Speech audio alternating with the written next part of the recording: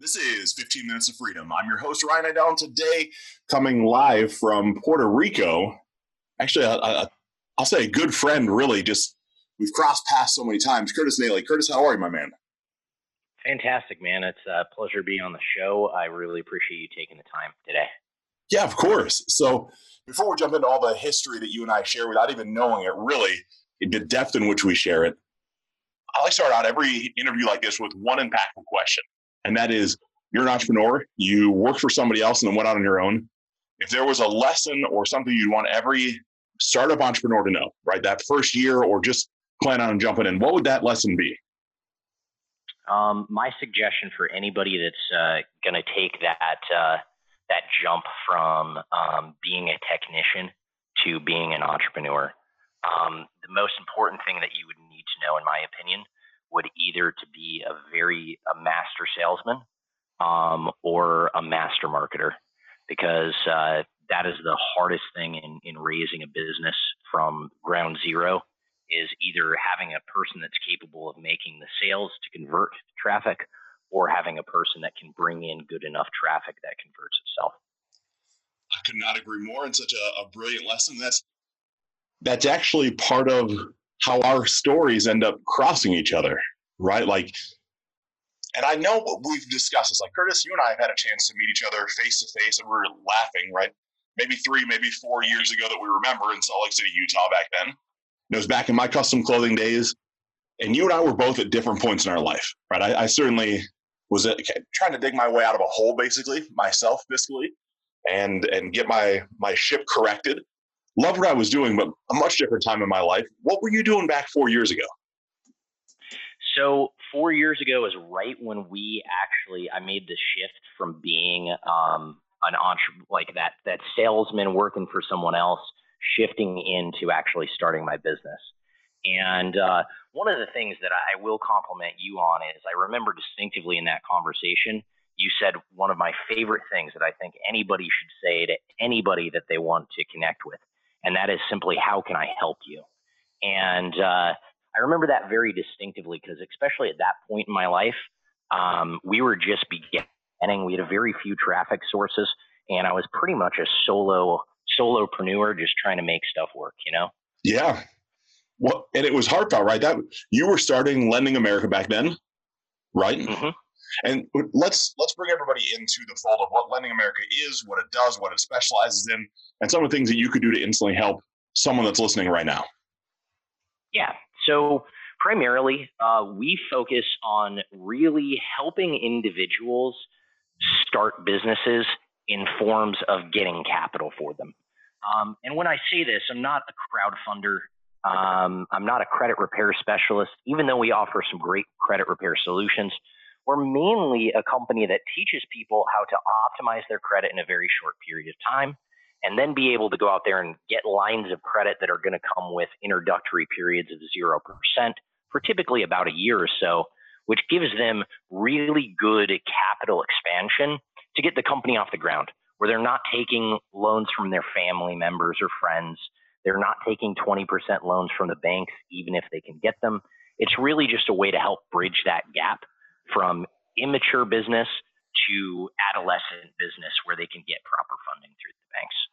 I love that. And Curtis, as you touch base on that, if I wanted to be considered for, right, that capital infusion, right, that kind of, I'm hearing 0% for 12 months. I'm rubbing my hands together thinking, yeah, what can I do for marketing and advertising with, however much cash would come? What are some of the criteria, and what are kind of like the low sides and high sides that people could expect as far as amounts to fund even, and businesses that you like to help get funded, right? I'm sure it can't be for all of us. Yeah. So in terms of like qualifications of people that we can help, typically speaking, we like to see a credit score at least in that range of about a 650 or so. And that's just because, again, I'm not a credit repair company. It's very difficult for us to handle massive amounts of volume of people with low credit scores. But if you're kind of in that mid-lower range, typically speaking, we can help you get some funding. And for us, it's really, we'll fund anybody for as low as 5 to 10,000, all the way up to 200,000, which is about the cap of what we could get. That would be, in our industry, a unicorn. very, very depth in credit history, very long credit reporting, things of that nature.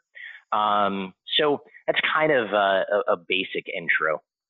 Yeah, and let's go through. I'm always curious about the underwriting criteria, right? And not the in depth, because I know every case file has to have its own unique proclivities to it. But right, let's assume I'm a 680 and I've got a decent report in front of me. What do you look for in the business itself, right? Because I mean, you and I have both been involved in some crazy businesses in our time, which we're going to dive into. And every one of them, we could have used more money and justified what we were needing it for. But what are the good, the okay, and the not so good businesses for you? So for us, it's really about, I like to work with businesses that have proven concept. I'm not the guy that wants to work with a business that's been running forever and ever and ever. Yes, I have solutions for that, but typically speaking, those companies don't have a hard time getting capital. I really like working with that guy that has got his concept in place. He's sold one or two deals and he needs capital to scale. And our solution works perfectly for that type of entrepreneur. The reason being is because they have concept, they know it's making money, they have some sales, they know there's validity there. And basically what we can show them is how to get capital to expand in marketing and advertising campaign, expand a sales staff, or whatever the need for the company is. Well, I love that. And I'm always curious about how, right, we'll keep eventually getting backwards into our story, but we look at that 4 years ago. What was the light bulb that went off in your brain that said, like, I want to start a Lending America. I want to go out and figure out how to get capital for people? Because this is, I guess I should ask, are you self-funding these deals, or are you using other banks, other types of lending institutions? Well, there's two stages of what we do in terms of that question. So primarily on the 0% side of what we do, 100%, that capital comes through the banks. Basically what we do is we target the right banks based on the right criteria, based on the right credit profile. On our self-lending side of things, we have a very unique product, which we call bridge funding, similar to that of real estate, if anybody knows it. Basically, what we'll actually do is we'll use our own capital to pay down someone's debt utilization for them on those credit cards, boost that credit score to where it needs to be, and then we can actually help them not only restructure that debt that they had at 30% interest down to 0%, but now actually have some extra wiggle room to launch the company at the same time. And those deals I am self-funding. Well, those have to be nice, because I'd have to assume when you invest the cash in to pay down someone's debt, kind of already have in the back of your mind roughly what they can get approved for on the 0%. And the minute the 0% comes in, I have to imagine you're making sure you're one of the first in line to get paid back on that debt load, plus a little vig on top for the effort and energy you put into it. And you have they still have the cash there to drive it forward. So you're pretty insulated there. Yeah, we were actually the first company that we know of in existence to ever start doing those loans. And the reason for that is because there's a lot of risk that comes with paying some guy's credit card debt down that you've never met personally for $20,000 or $30,000 at a time. Yes, and what's crazy as you're listening, I'm going to clue you into something. So I traveled for, if it's 4 months, it's 8 months, and did some, I'll say, high ticket sales for an Amazon based company. And this Amazon company taught people how to open up an Amazon storefront and source product and create ads and do all the things that would take to, quote unquote, be an FBS, powerhouse, right? And one of the things that we did when someone would come to the back of the room and wanted more information, right, we'd talk about how much disposable credit they had on credit cards and if it made sense that way. And then we had, right back then, it was things like Capital One would have a 0%, deal that was a special link through this certain thing, and if you met the criteria, it was like almost an auto approval for the 0%. And it was I can't say it was not my brightest time, right? But it wasn't my darkest either. I didn't realize what I was. Boy, that makes me sound ignorant. But I didn't really realize what I was doing until I got into it and realized what I was doing, and then I got out of it, right? Because for me, it's like we're holding these 3-day workshops, and people are getting tons of value, and they're coming to the back of the room, and we're helping them out. Then I started looking at the success rate and how many people actually follow through and how many people are making money. Like, man, this doesn't feel right to me. I gotta step away. And since then, right, that particular company, I believe, got shut down by the FTC, and right, as so many in that space do. Yep. But it's interesting, right? You've legitimized something that you and I in a past life would have done to, I can't say it was illegitimate, but not done with the highest maybe moral scruples on my side. I won't project into you. So I 100% agree. One of the things that when I started my company, is I wanted to bring the guys that were in the back of the room in those 3-day workshops to the front of the room. And I wanted to bring it to the mainstream. I didn't want to, I'm really not, I don't like funding coaching companies. Our company actually doesn't fund any coaching companies any longer. That used to be how I built my business. And I'm very happy that I had those connections to build my business. Don't get me wrong. But I agree with you a lot on the success side of things, because there's a large difference between someone being pushed into going into business and a difference of someone being pulled naturally to go into business. And I think you have a much higher success rate of those people that are naturally pulled into building a business themselves. And those are the guys that I like to fund. I just like taking unusual product, which instead of just getting a client one Capital One card, what I did is perfect that system. And I perfected it so that way a person now can get $80,000 or $100,000 of 0% capital, which goes a tremendously long ways, especially when you're in that startup phase, when you go to any bank around the nation and they say, we don't fund startups. So that was really the problem that we were initially trying to solve. And we've done a fairly good job of it so far. Yeah. And I want to clarify something, because you and I have the same, but also different definitions of coaching, right? I look at myself now, I'm a coach, I'm a mentor, I'm a consultant. Myself, I offer a very, very clear 100% money back guarantee service. And I would say I'm in the coaching space. Like, I'm very comfortable with that. But you and I actually came from a different type of coaching that is more boiler room, more slam and jam type of coaching. Yes. And that's actually kind of how you and I crossed paths all those years ago without ever knowing it. And what would you say the differences are, right? I mean, you know enough about me to know not only who I am, but what I offer. What do you think the difference is between a me, I'm okay, you can attack me, it doesn't bother me at all, versus what you and I used to do in the past? The difference is it's the mentality. It's the mentality of you're out there putting your stuff out to everybody saying, hey, I'm here to help. And you're giving tons of free value. On the other option, when you're in a boiler room setting, please understand, man, anybody that doesn't know that, just watching this, a boiler room is, imagine this, you get a bunch of printed out leads that are on your desk, and you're trained to be a lethal assassin over the telephone. Like, I mean, you can close, the best closers in the world are from boiler rooms. I'll take on any guy in New York, any guy in Arizona, any guy in Utah. The guys in boiler rooms can sell.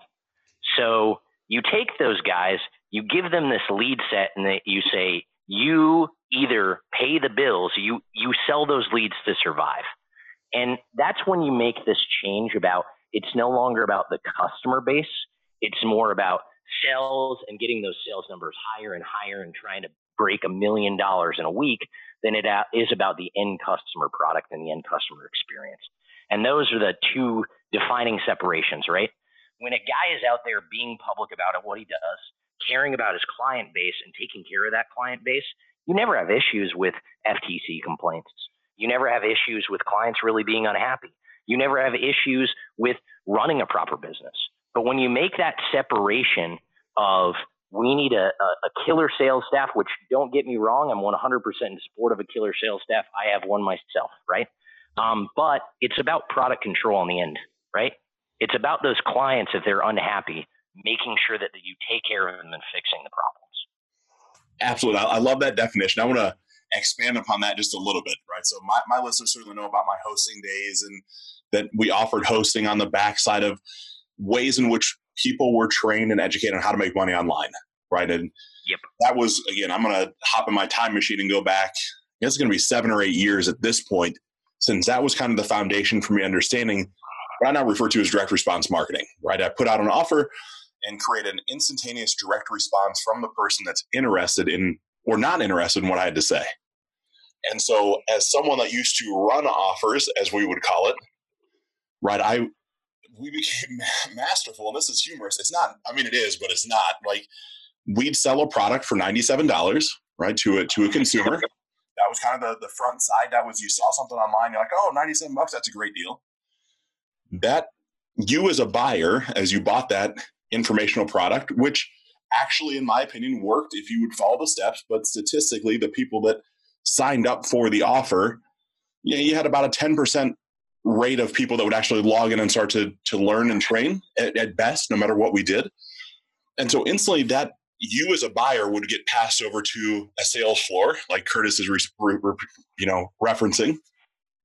And then you would get an introductory conversation, right? Which we in this industry or that industry called a two-part close, where really in my opinion, what Curtis is doing is this incredible job of investigating your fiscal ability to make decisions, analyzing your pain points, touching them on just a certain way, pulling some exclusivity claims to see if you're just the right fit to potentially be introduced to the manager, to potentially, if you qualify again, be mentored one-to-one with him and his elite staff.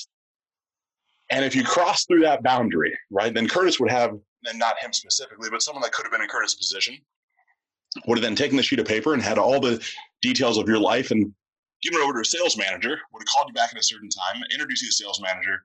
A sales manager is nothing more than just another really good closer, essentially. Yep. And he is putting you through the paces of figuring out just how much cash he can get from you, because we would turn that, in that industry, what drives it is something called a DPL, dollar per lead. And it was all that mattered is what that lead generated would generate in dollars. And right, not everybody buys the upsells and how that works. And gosh, back in the day, good DPLs were $400 and $500. So imagine this as you're listening: 100 people buy an offer for $97, right? And it might cost me $120 to get you to buy a $97 product, realistically. Then Curtis gets a hold of it, well, not him specifically, but someone in his position way back when. This is years and years and years ago. And then he and his team are able to pull $500 out of each lead, which then we get a portion back of, and then his company, well, a company he would work for, would have then made a good portion of money. Right? So that's like .com bubble. That's just a crazy time where, I mean, I laugh because, when I tell the stories about $50,000 bar tabs in New York and all this crazy stuff that went on, it was like this group of us that could kind of just float around, and it felt like print money almost. It was like not real. And the government, I mean, we needed to have a good regulatory. Yeah. Amen. Am I saying that? I mean, again, we're going back in a time machine, 7, 8, 10 years. This is nothing that's been recent. This is nothing that we do now. But am I loosely telling the right version of how that would have been set up and structured? Yeah, 100%. I mean, it was mainly like we got $97 buyer. We then had what we call the process of setting, what is known as prospecting, obviously. Setter would go through, gather a whole bunch of information. Then a proper closer would go over and form upfront contracts with the client. That's a sales term if anybody's familiar with it. And then we would close anywhere from, on the lowest end was $3,000. The highest end was about $25K. And then when you get into real estate, that's a whole different other bubble, because then you were selling $100,000 deals over the phone, and your DPL on leads was like $4 or $5 grand. So think about that as you're questioning sales ability, as you're questioning, right, like, can I sell this $300 widget to whoever it is over the phone? There are tacticians like a Curtis in the world that had gotten to the point that every sheet of paper that slid across their desk was worth somewhere between $500 and $3,000 without ever physically meeting a person, right? Like, building rapport over the phone, having an hour, 45 minute to an hour conversation, and really going through a proven scripting process, right, that is always maturing and evolving. And literally, like you said, being a hired assassin, right? I mean, that's because there's no back then, and I'm sure even now, if that still exists, there's no base salary, there's no guarantee. The only guarantee that you have is you're gonna have leads on the table, and you're hungry. You got to eat. Exactly. It's very Wolf on Wall Street-esque in terms of sales calls. And that's one thing that there's part of me that really didn't like that industry. And that comes back to, It wasn't regulated. Dude, we were just kids that were taught how to sell on the phone, trying to make money for ourselves, right? And I'm very happy that it has been regulated and there are some people that are trying to do it properly. But it taught me one of the most valuable lessons in my life. And that is, before I ever started my business, I knew for point of fact, if I get on the phone with anybody, any human being alive, I don't care who they are, they will purchase from me. It's just a mentality that was ingrained in me for 12 years of working in that industry before I ever stepped into my own space. Yeah. And I love that mindset. And it's fascinating as you and I have put together these pieces. So there was a company that existed that went by the name of Ivy Capital, right? And these guys are good friends of mine now, but I got into the industry after Ivy Capital was kind of the poster child. There was one other group of individuals that got busted by the FTC prior to them. And then it was Ivy Capital. And they were, $100 million in revenue? Probably at least. I mean, probably more. All selling over the phone, all doing things this way. And then the FTC comes in and says, well, we're going to investigate this a little bit and we're going to put you guys on timeout.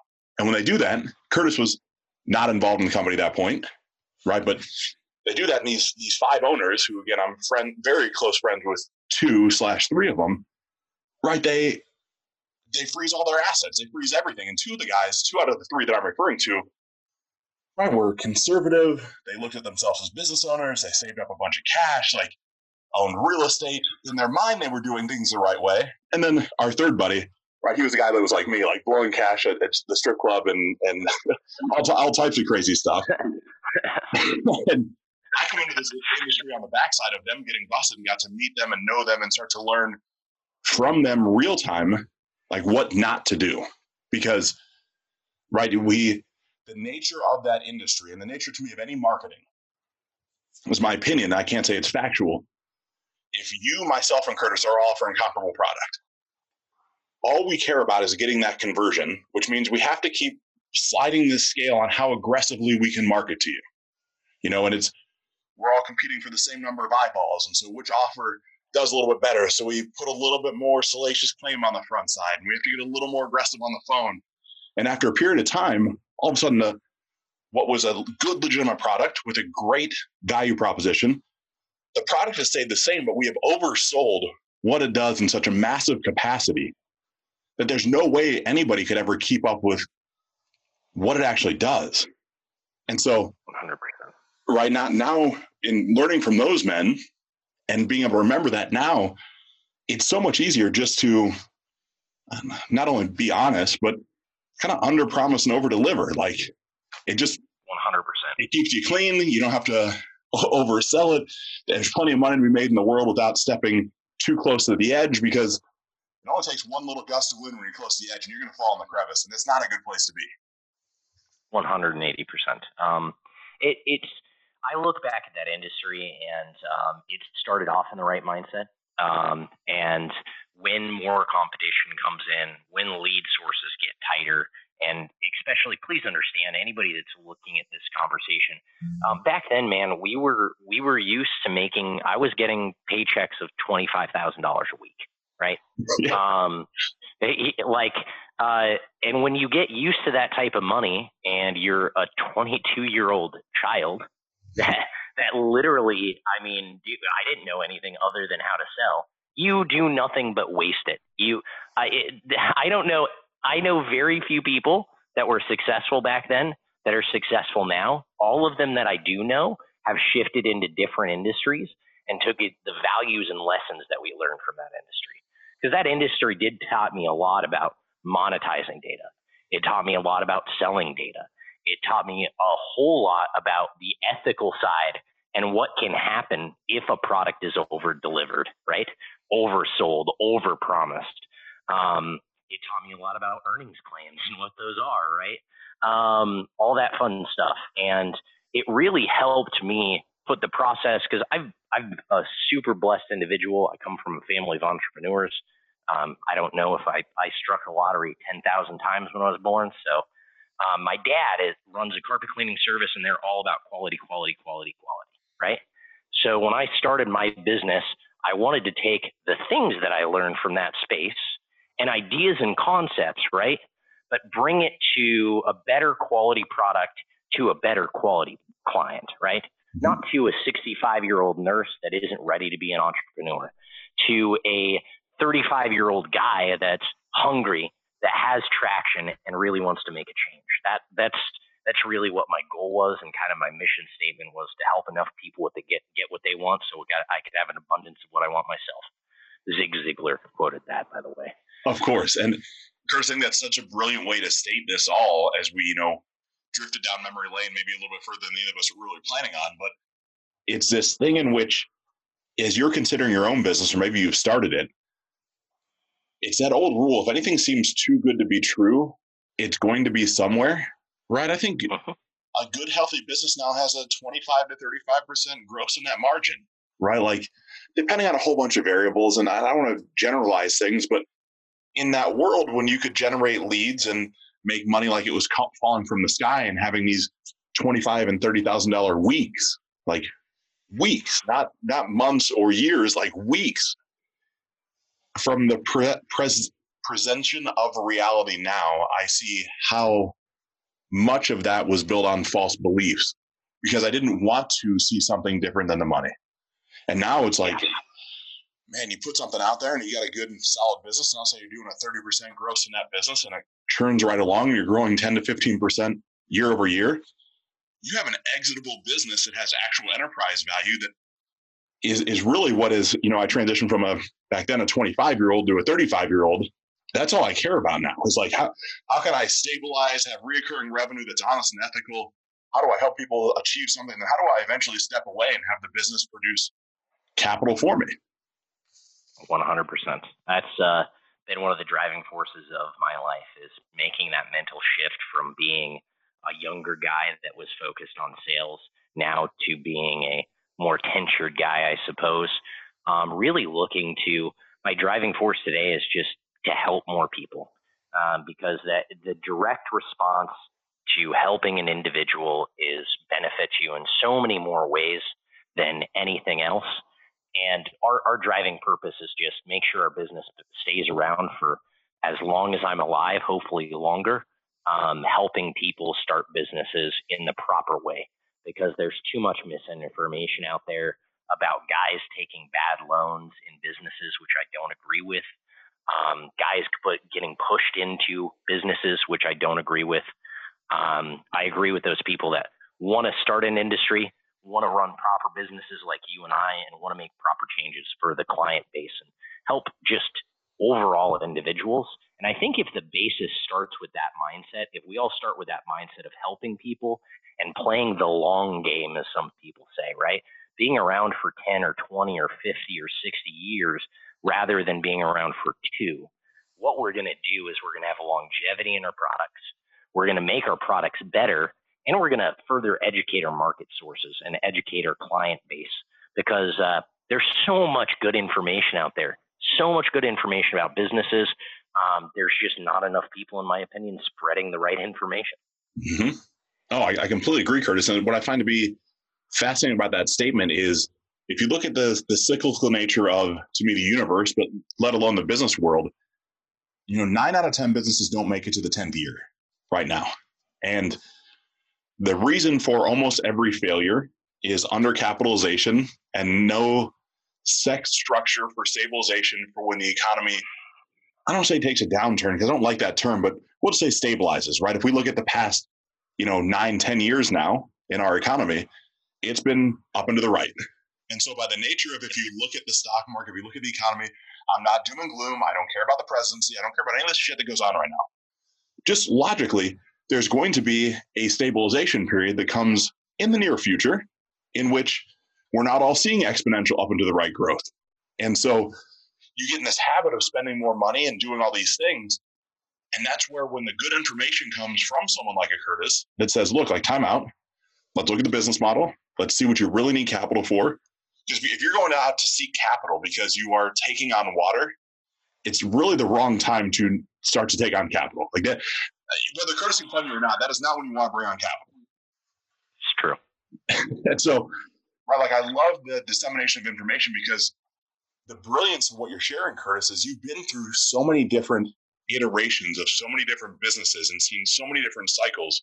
Right in the past, we said 10, 15 years, you've been multiple different sales floors, multiple different ownership opportunities between, a credit repair company and a funding company and these different things that you've got your hands into.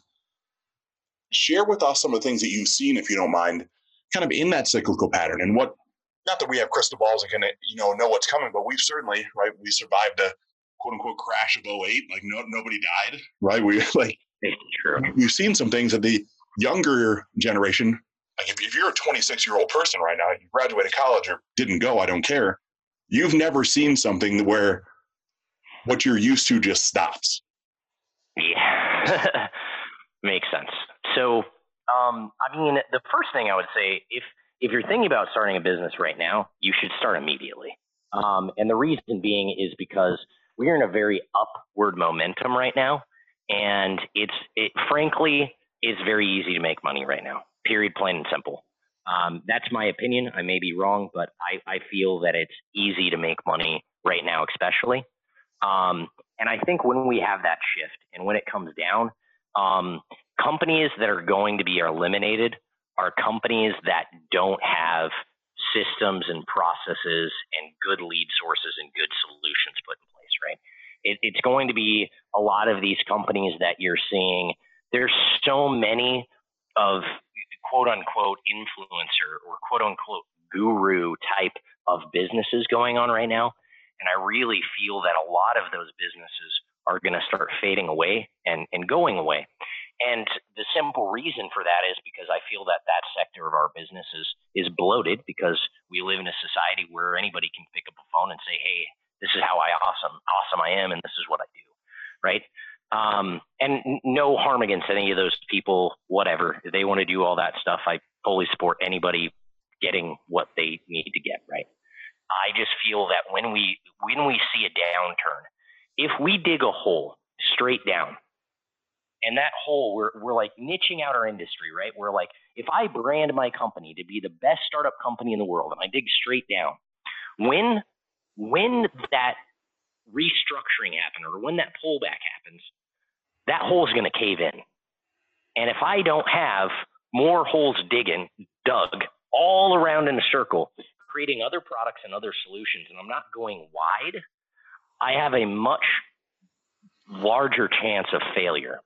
Grant Cardone, if anybody follows him, is the guy that showed me that in all realization, because he was like, here, look at my numbers from when I was just in the car space and when we hit 2008. He lost 75% of his business. And now he's like, if I just would have went wider, right? If I just would have went wider, I would have survived 10 times easier. It would have been such a better play. So I suggest for people to go wider and start incorporating different products that promote their main product. Like that's one of the things that I've always done in my own company, right?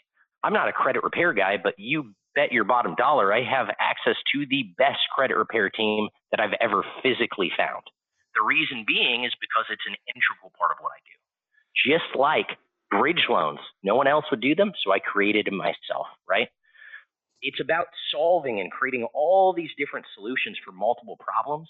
So then I think when we have that restructuring, one of them or most of them, even if they take a large hit, we're still going to be able to survive and we're still going to be able to keep moving forward. At least that would be my opinion. Well, I love what you said, and I want to clarify something from my standpoint, and I think we say the same thing. I might have interpreted it differently, or I just want to clear it up, at least from how I view the world. I believe that you're saying the same thing, starting to dig that hole and just dig one hole to start with, right? Like you don't want to sell water bottles and vacuum cleaners and right things that don't complement each other. Dig a hole until it starts to get deep. See that it's cash flow positive. See that it's a sustainable business, and then look up and down line, I'll call it, on all the ancillary services and products that can complement that industry, and then diversify your portfolio so that you're getting, we'll call it supply chain, but essentially you're taking both sides of the supply chain and maximizing the opportunities in front of you. That's basically what you are saying, right, Curtis? 180%. Yes. It's about digging one hole that works, striking water, right? We know that we have a product that works, and then diversifying our product base to make sure it complements our product, and then pursuing different industries that we're not used to pursuing. Because at the end of the day, I really think that too many people get hung up on, I'm a startup funder, right? I get hung up that on a lot of the case, right? And I know that I'm developing other products currently that are going to serve other purposes, so we can cover much wider base of serving more and more people. Well, absolutely. And Curtis, a couple things. You brought up Grant Cardone. I started my career in the car business. Little town, Northern Ohio. If you've ever seen Shawshank Redemption, the movie, that's the town I grew up in. It's where that movie was shot at. And got out of college, got in the car business.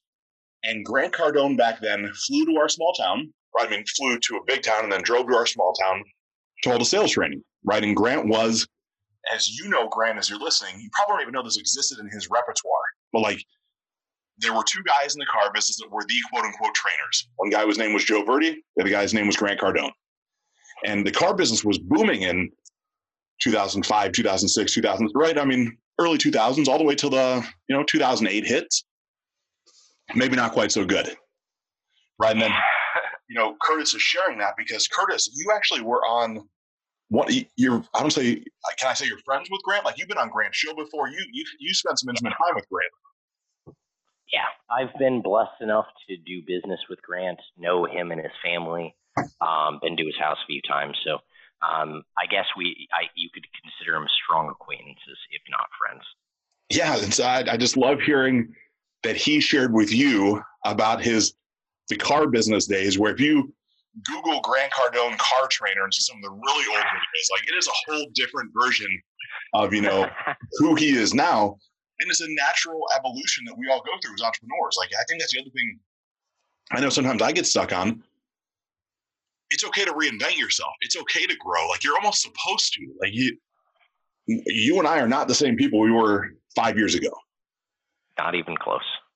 Right. And it's just refreshing to know that there's more people like me, because my wife will look at me sometimes like I'm crazy. She's like, you always have this new idea. You always have this new thing. I'm like, well, how can I not? Like we're consistently in motion, right? On a cellular level. How am I not supposed to be in motion in my business and what I want to grow?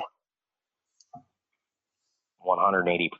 It's I think that one of the truest statements that I've heard from people is I read a statistic not too long ago, and it said highly successful entrepreneurs are 10 times likely to be obsessed driven and have ups and downs and emotions. And I completely agree with that statement. Every successful entrepreneur that I know is obsessed driven. We obsess over the fact we frankly want to help people and do cool shit. Yeah. Excuse my French. No, because it's fine. Cool shit is exactly right. Yeah. And that's why, I mean, I'm a 35-year-old guy that has came from many different industries that now lives on a small island off the coast of Florida, way out in the middle of the Caribbean. And I truly live a life that every day when I was younger, I to wake up to, and I get to do that by serving people. Well, Curtis, I want to talk about that because it wasn't all that long ago that you made the transition from stateside, right, landlocked here in the U.S. And then I see like a post on Facebook, and it's like, hey, by the way, see you guys, I'm moving to Puerto Rico, right? How was that transition? What made you make that move? Like, what is it living on an island? I'd love to know more about that personally. Yeah. So, I mean, the main reason is it came down to a couple factors. I got beat up pretty bad 1 year in Texas, like really bad. In terms of most people to understand that, I could have bought a supercar and a house free and clear of how bad I got beat up in Texas. And I made a realization that I've always wanted to live on the beach. And Puerto Rico has a wonderful tax law here that I'm still a U.S. citizen and I get 4% taxes, which is frankly amazing. I have no capital gains going back to in between. And one of the biggest liabilities that you have as a business owner is taxes. So I figured my lawyers told me I could either structure things in a whole bunch of different types of processes to get away from taxes and spend a bunch of money there, or I could go live in Puerto Rico on a beach. And Puerto Rico won that conversation because I love to fish. And I'm blessed enough to have a wonderful girlfriend. I've been with her for like 3 or 4 years now. Very, very happy. We pretty much put all of our stuff in a backpack, took our dogs, and moved to Puerto Rico. Put all our stuff in storage in Utah where it's super cold. And frankly, it was the best change I've ever made in terms of overall happiness, learning a new culture.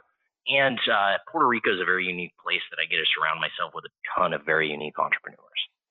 Well, what's some of the biggest lessons or some of the biggest changes? There's a chance as you're listening, you haven't ever been to a Caribbean island or maybe even outside the U.S. I know I have some international listeners as well.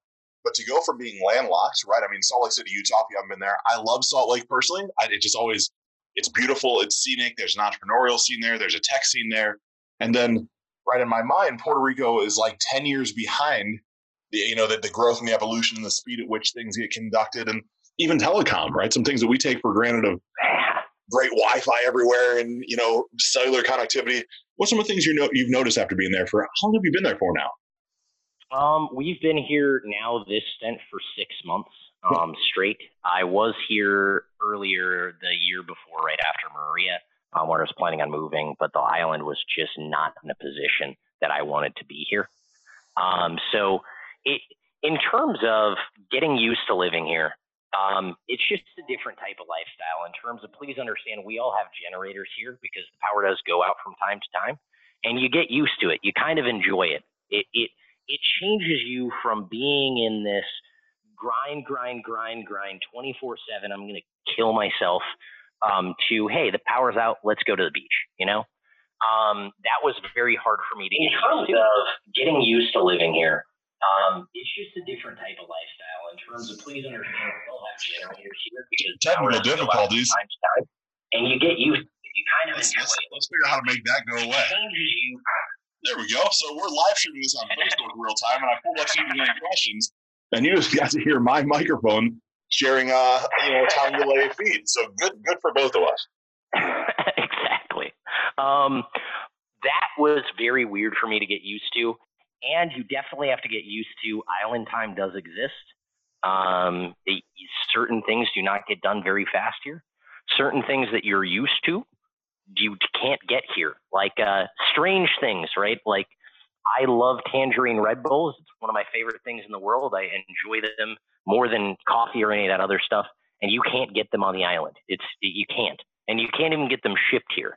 So whenever people come to visit me, I have them bring 1 or 2 tangerine Red Bulls. Weird stuff like that you have to get used to. But at the same time, it gives you such a cool opportunity and experience to actually create new stuff. Like this island needs so much help, and that's why they have the tax benefits to bring in people with money and creativity to do cool shit, right? Yeah. So it helps us launch different stuff. Like one of my biggest goals in being down here is, this is something I don't talk about, but I want to start a bank. It's been one of my driving forces my entire life. And anybody that's ever tried to start a bank, it's a huge undertaking. I can't even describe to you how big it really is. And in terms, if I was in the 50 states right now, I would need $15 million of unencumbered assets, meaning cash, in order to even get a chartered bank. Where in Puerto Rico, I can do that with $500,000. So, and the reason for that is because it's a smaller area, it's a smaller island, they need the help. And I honestly believe you're going to see some of the most creative and unique businesses come out of Puerto Rico for that exact reason. It's going to there's going to be some amazing stuff that's created here that I truly think is going to change a lot of our environments, not only in terms of banking, but in terms of lots of stuff in business, because it's a very entrepreneurial driven society here. One, I love that. And I think it's a brilliant acknowledgement to me of how backwards we actually have things in the U.S. And when I say backwards, there's this, as much as I love a Gary Vee, there's this hustle, grind, work your ass off mentality And I believe that we've been preconditioned as a society to work your ass off for so long. Then by the time you want to retire, your body's kind of failing you because you've missed out on enjoying life when you had the ability to enjoy it. And as you get into the Puerto Ricos, or for me, Costa Ricas, or right, so Latin America, South America, some things like that, getting over into Spain, and really almost everywhere other than, in my opinion, China, Japan, the UK, and US, like everybody else stops and breathes, right? They have a siesta. They enjoy life. There's not stress. You have a meal where you have conversations and you sit down and you enjoy what's in front of you, and you stop worrying so much that you have to, quote unquote, get back to something. It's like, no, just time out. Like down in Costa Rica, it's pura vida, right? Like live the good life. Like just be present. And I love if you get the opportunity, right, to maybe not move to Puerto Rico. I mean, I hope so, if that's something that speaks to you, but certainly make that trip, right, to see what it's like to experience what Curtis gets to experience on a daily basis is brilliant, right? You have to probably, I don't want to put words in your mouth, but you have to feel better down there, right? Like it's just a better quality of life. I mean, I went through a huge change, and talking about that whole driving yourself to the grindstone. When I started my entrepreneurial journey, I was training Brazilian Jiu-Jitsu. I competed in the world finals of Brazilian Jiu-Jitsu. I was a much healthier version of what I am now. And over the course of the last 5 years, I have ground myself down to nothing. And in terms, that comes because you got to understand, when you work 120 hours a week, it wears you out. Like I did that legitimately for 4.5 years straight. Every day, my girlfriend would come to my office at 11:30 and she would bring food, and she's like, I know you haven't eaten all day. Here, eat this.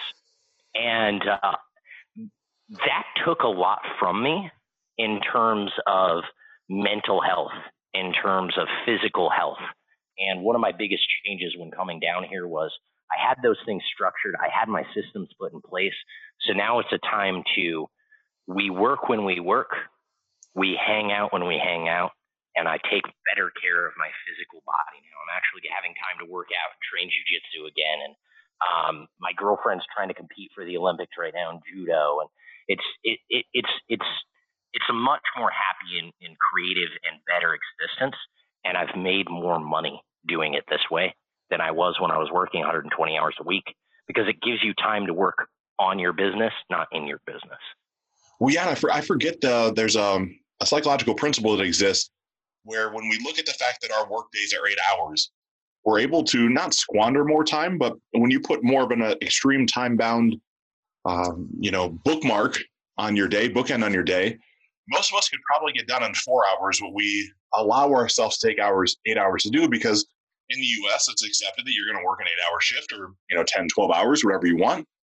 And you have the influencer culture of, and again, I love Grant, but like be obsessed or be average. Like, cool, I can be obsessed, but I can be hyper obsessed for 4.5 hours. And then go be hyper obsessed with my family and my wife and the things that go on at home for the rest of the time, and still get really everything done. Like, and enjoy life. So true. Heart rate variability drops, and the things that are key performance indicators as far as mental health and longevity and biohacking, all that just recenters. And it's like, man, I feel like we're missing out with the consistent need to, quote unquote, have more. You can have more, and you can have it all, whatever it all is to you. And again, I want a private plane. I want a Rolls Royce. I want all the great stuff. But I sure as shit don't want to, like Tim Ferriss in the 4-Hour Workweek completely changed my perception of what reality really is, of like, why do I want to wait until I'm 65 to start enjoying stuff? Like, let's just take some deep breaths now. And so I don't have a couple $1 million in the bank, but man, it's great to live today. Like, I'm 35. I want to live now. Yeah. Amen. I had a unique experience in Las Vegas, Nevada, where a whole bunch of people ended up dying on a very bad day, that I was stuck in that hotel. And that changed my life forever. In terms of talk about mental shift, if you ever have to experience that, first off and foremost, I hope no one ever does, because it's terrible. So when that hit and when that happened, I was locked down in the Mandalay Bay for 28 hours, and it was crappy.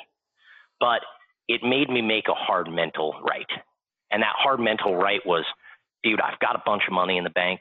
I've helped a lot of people. I don't even own a car, and I walk to work every day, and I live in a one-bedroom apartment because I'm a minimalist. I'm not a guy. I don't want a Rolls Royce. I don't want a Rolex. I don't want a plane ever. I want a canoe and a fishing rod, right? I want an amazing dog that's underneath my desk right now that you guys could see, but I want those things in life, right?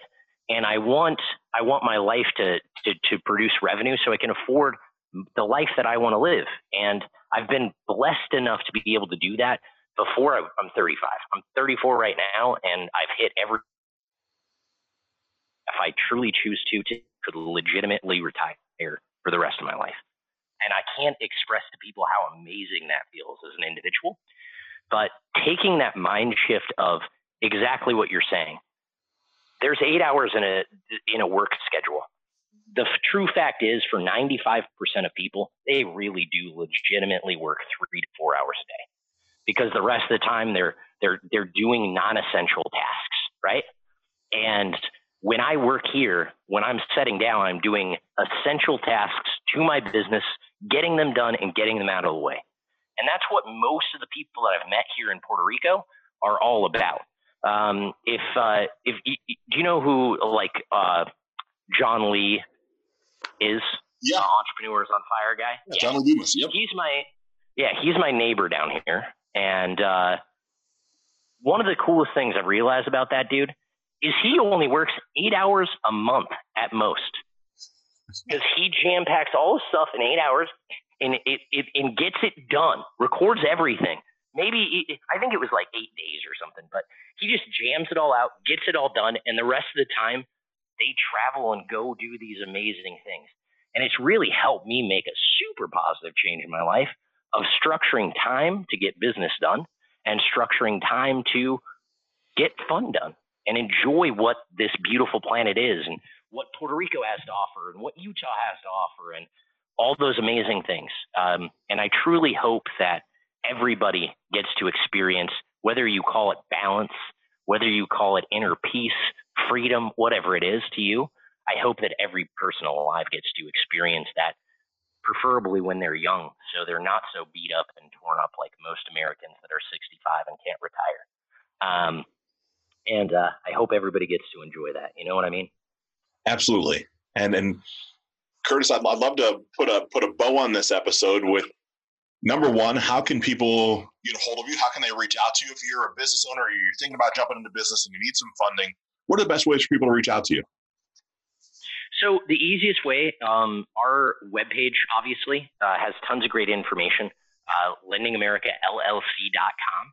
Our phone number's on there, 801-312-9099. My staff is extremely helpful. Feel free as well, if anybody would like to personally add me on Facebook. That's my only social source. I'm not an Instagram guy, not a YouTube guy. I take very good care of my Facebook, and I give lots of free information on there for no other purpose, just to help individuals. And my name's Curtis Nally. Those would be the 3 areas to get in contact with our business. And if you want to talk to me directly, the best way would be to try to connect with me through Facebook and then send me a message, which my team would filter through, and then we could probably schedule an appointment.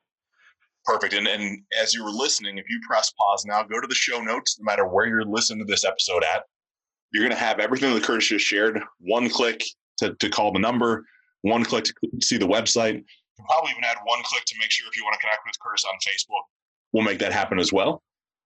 And then in addition to that, Curtis, we're going to leave this with one pearl of wisdom, right? We started out with it, what every startup business should know. Let's on the backside, let's talk about life, right? You've lived a lot of life. What's one little life lesson that everybody should walk away from remembering that you shared with them? One life lesson. I would say the goal of life is to help other people and uplift other people on their journey, because it feeds so much into yourself. The goal of life is to progress naturally as a human being and to get better, to form perfect versions of ourselves. But I believe the only way to perform the best version of ourselves is through seeing it through other people's eyes and uplifting the people that we're responsible for around us.